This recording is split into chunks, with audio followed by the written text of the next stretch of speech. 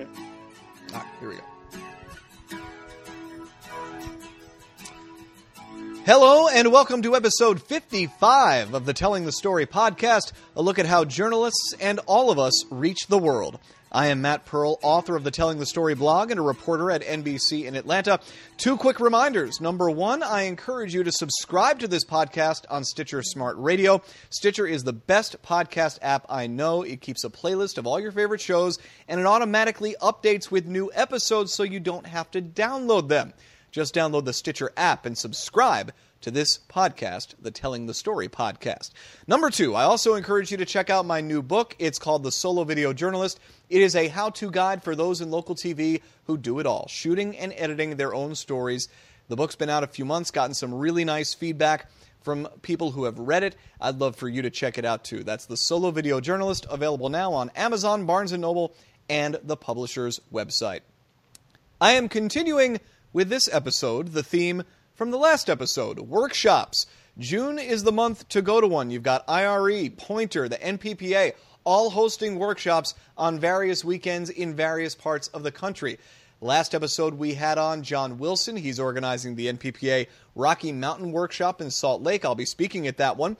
And I'll also be speaking at another storytelling workshop 3 weeks later, the Sound of Life Media Southeast Storytelling Workshop in Asheville, North Carolina. Joining me today, a fellow speaker and a very talented reporter from WLOS-TV in Asheville, North Carolina, Justin Hinton. Welcome to the Telling the Story podcast.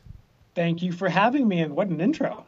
Thank you. Yes, indeed. Justin, this works out very well for you. You don't have to travel. This workshop's in your backyard. We'll be spending plenty of time talking about it, but for those who haven't been to Asheville, how would you sell your fine home city? You know, Asheville is beautiful. I've been here for about 2.5 years. If you love the outdoors, if you love beer, of course, that's another big seller as well. But even if you love cider, we've got that as well. But there are just so many things to do outdoors. It's really a great place to call home, and it's been home for the past 2.5 years. It's gone by quickly.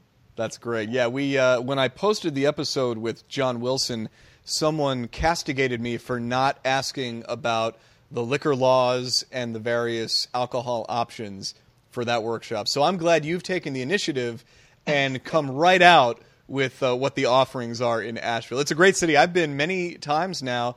Excited to come up for the weekend and be a part of what should be a really great workshop. This is the weekend of June 24th. And Justin, I wanted to have you on because I consider you in some ways a real workshop success story. Last year, you attended the Southeast Storytelling Workshop, the one that I organized along with this current year's organizer, John Kirtley. Now, next year comes around 1 year later, 12 months later, and you're speaking at the workshop. How does that feel, first of all? It's exciting. I mean, the list of people that I get to speak with or that are on these panels are absolutely incredible. And the fact that John Kirtley thought that I was, good enough at what I do to be a part of that workshop is just really exciting and humbling as well. I mean, last year was amazing, the things that we learned, the people that we heard from. I mean, whether it's yourself, him, Kathleen Cairns and Jed Gamber talking about breaking news. You had Scott Jensen talking about the building blocks of creating stories. So all of that we learned in that session was absolutely incredible. And so to continue that this year and to be speaking particularly on live shots is what I'm going to be talking about is just incredible. And I look forward to really diving deep into what you're going to be discussing and the secret to great live shots, because you have the hardware to back that up. You won a regional Emmy last year for live reporting. That was before you even came to the workshop. So you'd been doing great work for a while. And certainly there are many factors that go into one's growth and success as a journalist. How would you say that last year's workshop really helped your growth? I think the big thing with last year's workshop is just those reminders, right? I've been to a number of workshops before and have learned so many different things. And I think oftentimes we forget. We get into these grooves and these ruts sometimes. And if you're not doing those stories that you really feel passionate about at times, and you're kind of just going through the motions. So I think it's important and imperative in our jobs to kind of get that inspiration every now and again. And I think that's what these workshops do. They put you back in that moment. They put you around people who are just as inspired as you are and want to do good work. And they give you those reminders of what it takes to do that good work so that when you get back to your station, you can practice it. And I'm lucky enough to be at a station where we are all about storytelling, right? It's part of our culture here. And so if you want some help or you've got a question about something. There are tons of storytellers here that give you that advice and say, just the other day I was asking somebody for, I needed a line or I needed a word to make a story really sink, or to be really good and for it to really sit in. And so I got that help. And so it's nice when you're around that environment. I had a feeling, we hadn't talked about this beforehand, but I had a feeling that last year's workshop was not your first that you had attended. And it sounds like that you've been to quite a few and that they've been a big part of your early development. You mentioned that these days you get great reminders and great kind of refreshers of inspiration, which I feel very similar in terms of how I look at them and what I get out of them. I'm curious, earlier in your career, when you were maybe less established and less developed as a reporter than you are now, was there a real catalyzing element for you of those workshops? Was there something where you really felt like you walked away knowing a lot more than you did 2 days earlier? I think, I'm trying to think, because I have been to quite a few workshops, and I've been lucky. I mean, we talk about me being more established in my career. At the end of the day, I've only been doing this for 5 years, as an actual reporter for 4. So I am still very young in my career as far as doing this. And I think I've just been blessed really from the beginning of my career and starting at KFDM in Beaumont, Texas, of being in workshops that were all about storytelling. And I think those early stages of what I was doing was really taught to me by those around me. And then before Beaumont, I was a news associate in Dallas, Texas at KXAS. And so there was always this culture of storytelling around me where people were showing me what I needed to do, how to really make this work for your story and to move forward. So to say that there was maybe one moment or so that really sunk in, there really hasn't been that for me. But I know I do watch a lot of news, and I'm constantly trying to get ideas from people. You talked about, the Emmy from last year, and for this year, I've been blessed to be nominated for another one for live and for writing as well. But half the stuff that I use for my writing, really, I get inspired from other people. I mean, there are lines that I hear, I'm like, oh my gosh, that's an amazing line. How can I take that or tweak that in order to make it work for my story? And I've done that several times. They say, the best imitation or the best form of flattery is imitation or something along those lines. So for me, that's what it's about, is watching and interpreting and then moving in that direction to make it work for you. You actually provided one of the great unexpected highlights of last year's workshop when one of your live shots, and I'm assuming it's on your Emmy-nominated reel this year, one of your live shots wound up getting a massive ovation from the crowd. You obviously know what it is. Explain the live shot and explain how it became the toast of the workshop last year. Well, let me first start by saying, and I'll get into this in the workshop as well, but live shots, it's teamwork, right? It's not just me. It's so for this particular one you're talking about, we call it the thumbprint live shot. And so I was doing a story about a bombing suspect, and he was tracked down years later because he left a fingerprint on a shopping cart.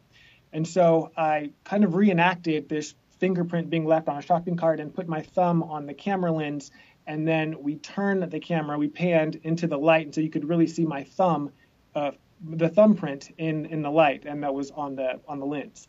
And so Kirk Duda is the photographer that shot that. We probably spent almost an hour trying to get it right, which most people don't know.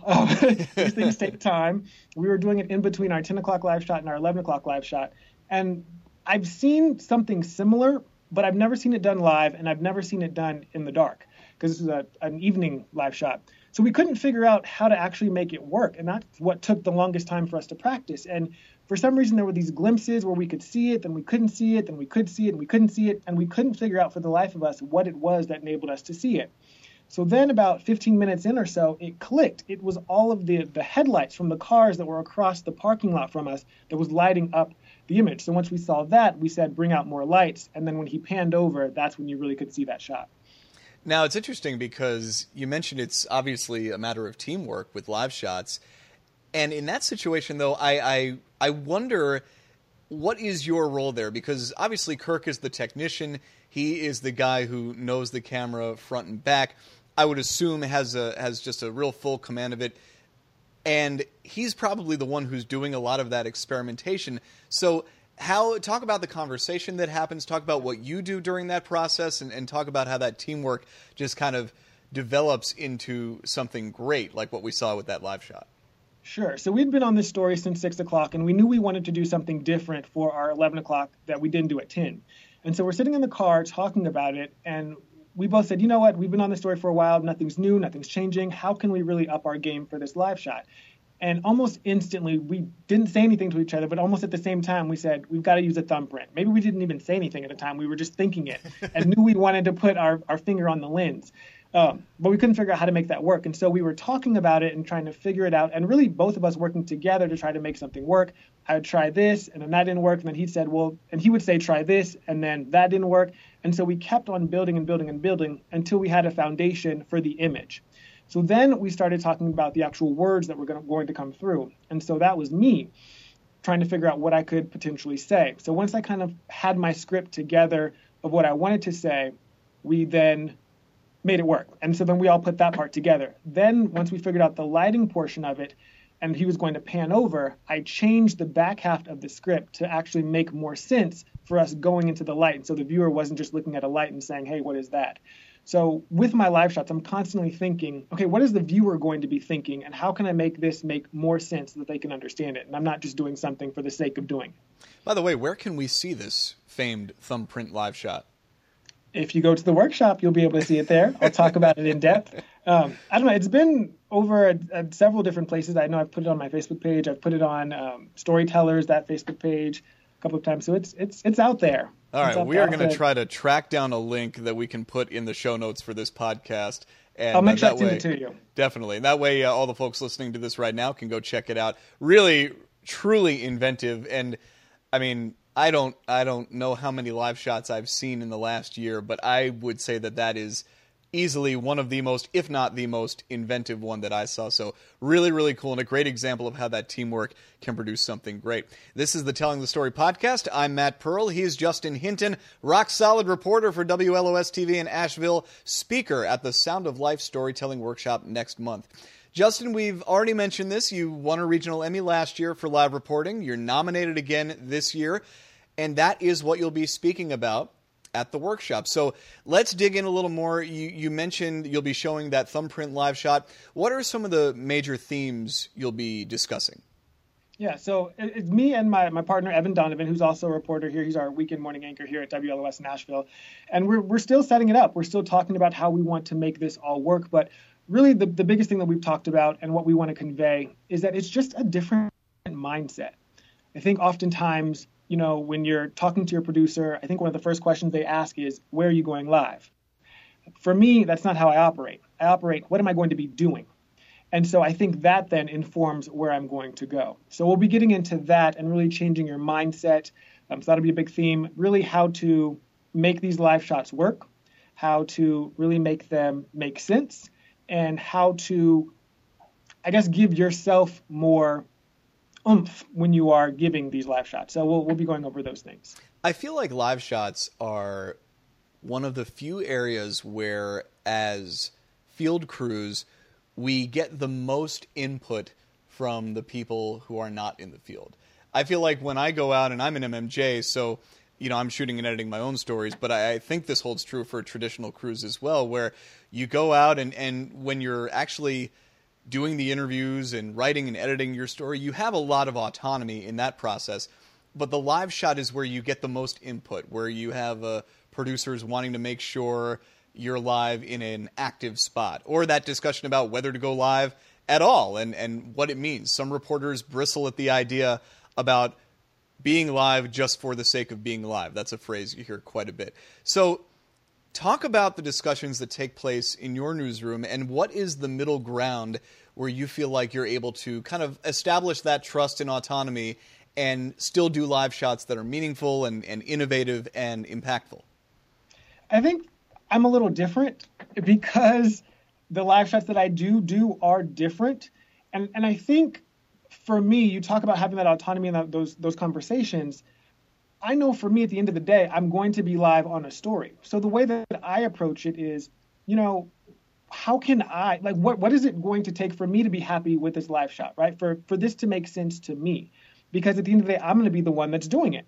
So the discussion that I have with producers isn't necessarily that discussion of, you know, only if I can't think of something to do or I'm struggling, then we'll have that discussion. But for the most part, I've kind of got an idea of what I want or what could make this work. And sometimes my ideas are out there and crazy. But when I've got that photographer that I'm working with, we work on it to make it work and we sell it. I mean, that's the title of our workshop session is going to be You're Live, Now Sell It.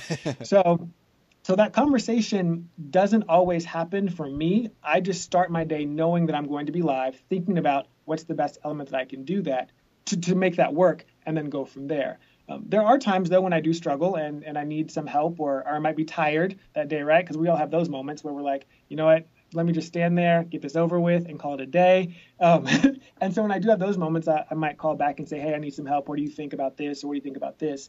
Or is there a better way to tell the story? Because sometimes I know I had this one example where I was on two different stories. I think there were VOSATs for both stories that I was going to do. And I said, you know what, this makes more sense if I'm fronting both of these stories, and we can almost do it almost like a network live shot, right? Where we have these conversations with the anchor where they talk about, you know, this particular story. Hey, Justin, you were following this. What can you tell us about this? Give that breakdown, toss it back to them. And they say, okay, but you're also following this story. Have you learned anything new with that? And then I talk about that story. So I think it's just finding the best way to tell that story, because being live is still a part of storytelling. And I think we forget that. And like you said, too, it's not just your decision. At the end of the day, and this is always a thing for me because I'm used to having complete autonomy in the storytelling process as an MMJ. So I don't have to try to convince a photographer to get a certain shot or to edit a story a certain way. It's all going on. It's all me when I put together a story. The live shot is a very different thing. Now, obviously, a lot of solo video journalists are having to do their own live shots, which I do not like that trend. And I do not envy that. That would be tough.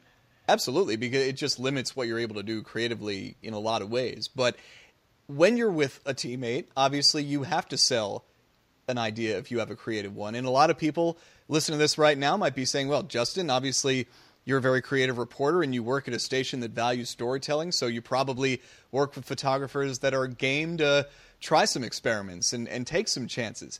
What is your advice for those who might be facing more of an uphill battle with that? Sure. I say start slow. That's a good answer. Start slow. And two, both for your sake and for the people that you're working with. Because if you have this grandiose idea, you go out there with it, and it fails miserably, which it very well could, let's be honest, then that person may not react well to that and may not want to do something ever again.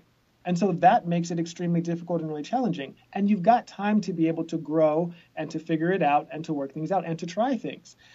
And also, I would say practice before you go live. I've done that numerous times. Even now, I'm making sure that things are finely tuned because I want it to be good. I still want it to be a nice presentation that we put on air. And also, too, if you do try and something does fail, don't let that be the end of it. Say, okay, this didn't work, but look back at it and say, okay, what would have made this better? I've definitely done live shots like that where I've thought something was going to be amazing. I looked back at it and it was fine, but if I would have tweaked this a little bit better or tweaked this aspect of it, it would have been that much better. So I say have that conversation early.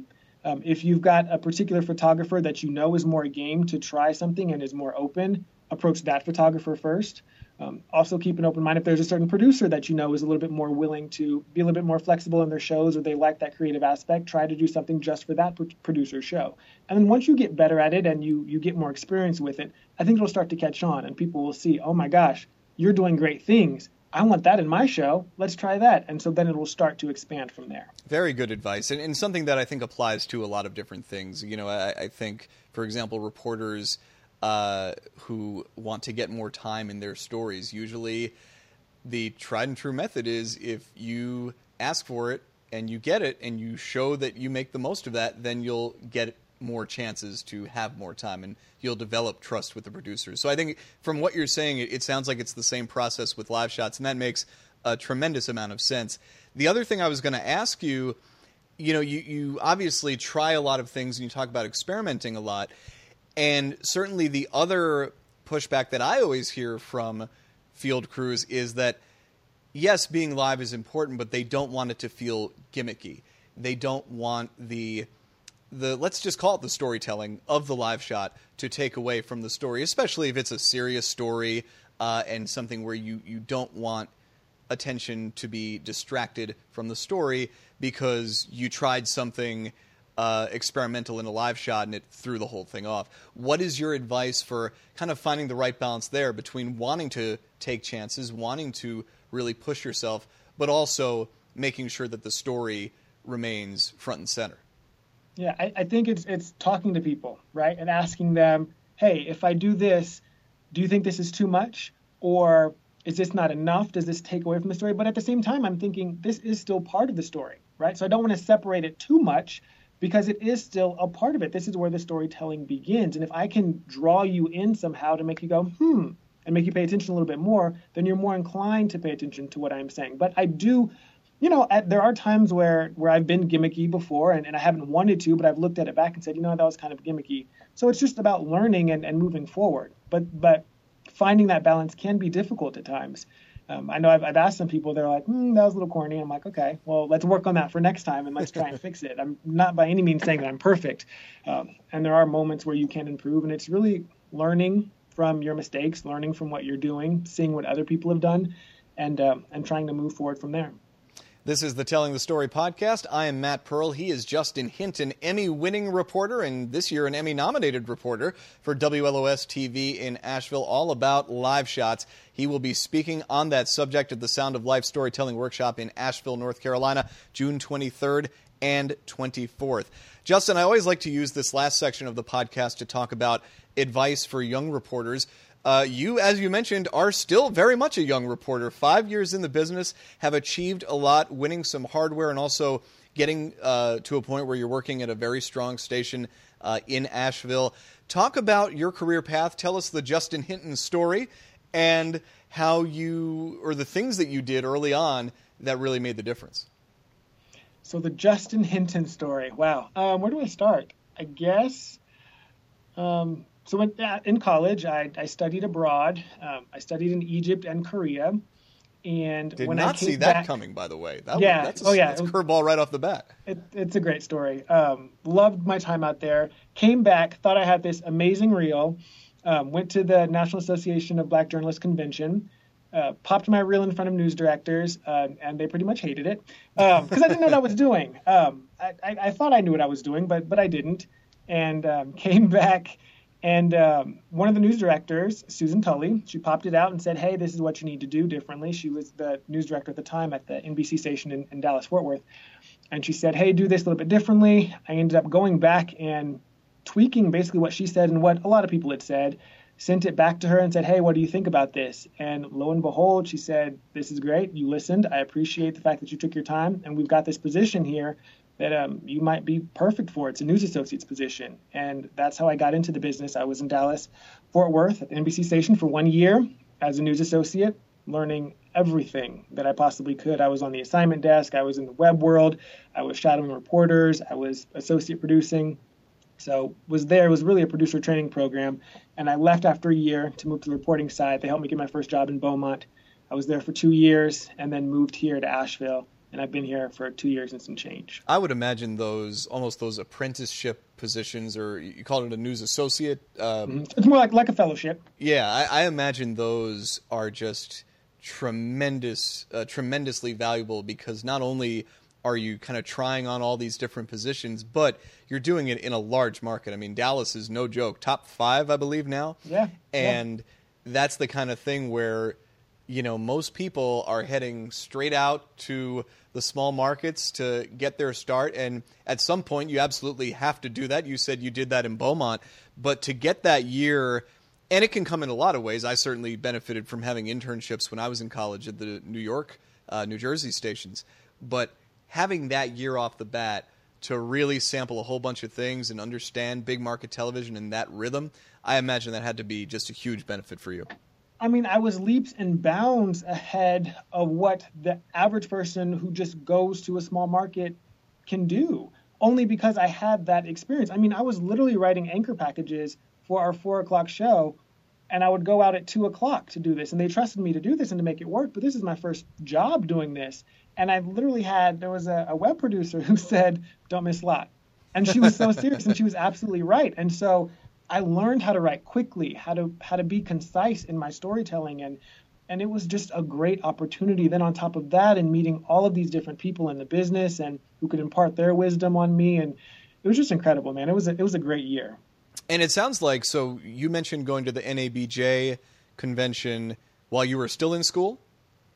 Yes. So I started in school. I've been every year since I first went. I think this year might be the first year that I don't go, which I'm not happy about, but I'm still trying to work it out. But it's a great convention. It's, again, more workshops that we were talking about, and learning how to be a better journalist and be a better reporter. And aside from getting to have your reel examined by pros by attending a convention like that, what were the other benefits for you as a college student in going to NABJ and being exposed to what is one of the larger conventions, I would say, in the whole industry? Right.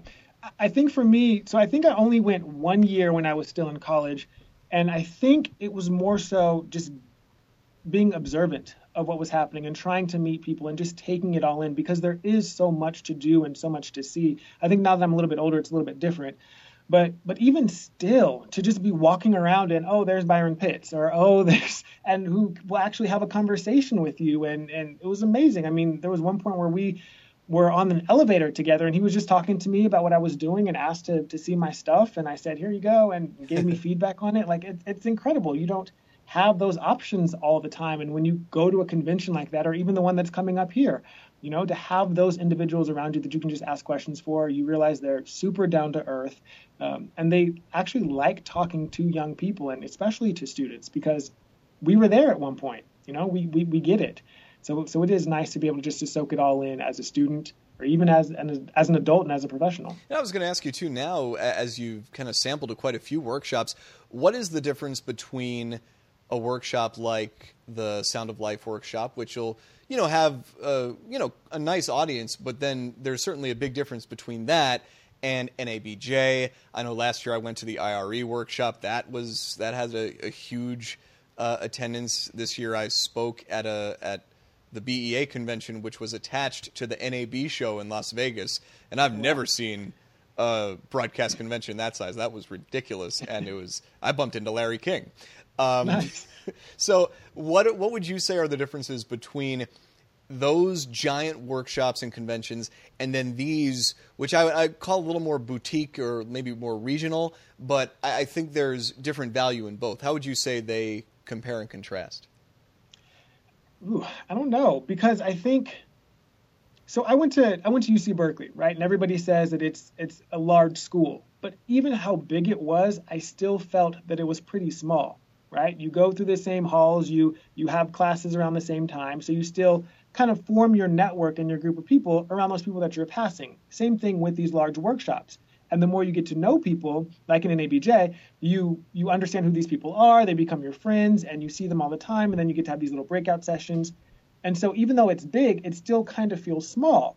Now, the one that we have coming up, it's more of a regional one, it is in nature a lot smaller than an NABJ convention, but you still have that one-on-one interaction like you can at an NABJ convention. And so to me, they're very similar in that sense of being able to have that one-on-one attention where you can talk to somebody and ask them questions. It might be a little bit harder in a bigger setting, only because there are so many people, and it can be overwhelming if you're kind of maybe more of a shyer person, and doing something like that, maybe stepping out of your comfort zone might be a little bit more difficult. But we're journalists, so you kind of have to get over that, right? I was saying, if you're not doing that already. Right, exactly. And so with this one, you get to form those relationships probably a lot faster. They're very intense because they are over a 2-day period, so you're doing a lot, moving from point A to point B. But I love them both equally, because I think they do allow you to do kind of the same thing. It really is what you make of it and what you take out of it. So we talked about conventions. We talked about kind of getting that really interesting experience at that fellowship in Dallas. What are the other tips and advice that you would give to younger journalists just starting out, wanting to know how to really develop quickly and get on that fast track? Yeah. Find an unconventional way that other people aren't necessarily doing in order to find their path, right? Because there are so many ways to get to where you want to go, especially nowadays. There's not this one track to do it all. So find those programs out there that can help you develop and can help you develop quickly, where it takes your game to an exponential level in a very short period of time. I think that's one of the best things to do. Also, watch a lot of news, right? That's one of the things that I do all the time. I'm constantly watching a variety of things to see what everybody else is doing. I think one of my favorite reporters, especially at the network level, is Miguel Almaguer. Like, if you watch his live shots or his stand-ups, they're absolutely incredible. And I've seen some of the stuff he's done, and I'm like, how can I do that? With what we have here, how can I make that work for me? I told you, I'm probably the biggest copier of anybody that I know. I watch this stuff, I get inspired, I love it, and I'm like, I want to try that. I want to do that. And that's really is what it's all about. And then once I've tried it, figuring out, okay, now how do I put the Justin spin on this? How do I make this me? Because I don't want to be somebody else. I want to be me. And that's kind of my view on live shots, right? I feel anybody can stand there. Anybody can present the news, can give you a report. But how would Justin do it, right? And why would somebody want to watch me give them a report? So that's what it comes down to for me. So watch a lot of news and then reach out to people who you admire. If you see something that they did one day, shoot them an email, say, hey, well, a little bit more professional than that, but say, I saw you do this, and, I'm a reporter as well, or I'm up and coming. I'm trying to figure out, how to be a better journalist. And what do you think? Will everybody respond to you? No. But does it hurt you to try? Not at all. And you never know what you might get. That could turn into a long-lasting relationship, and you've got a new mentor right there. So you never know. Very cool. Good stuff. Justin Hinton, I always like to end with that famous reporter's question. I'm sure you've asked it many a time in your young career. Is there anything we haven't touched on that you wanted to add? Just come to the workshop. Tickets are still available. Outstanding. Yes, Justin will be there. I will be there. Plenty of other fantastic speakers will be there. Again, that's the Sound of Life Storytelling Workshop in Asheville, North Carolina, Justin's home city, June 23rd and 24th. Justin Hinton, thanks so much for joining me on the Telling the Story podcast. Thank you. This was awesome. And I look forward to seeing you soon. And the Telling the Story blog updates every Monday and Wednesday. The website is tellingthestoryblog.com. Rate and review this podcast on iTunes. Subscribe to the podcast on Stitcher Smart Radio. And check out my new book, The Solo Video Journalist. Thanks again for listening to this episode of the Telling the Story podcast. We'll see you next time.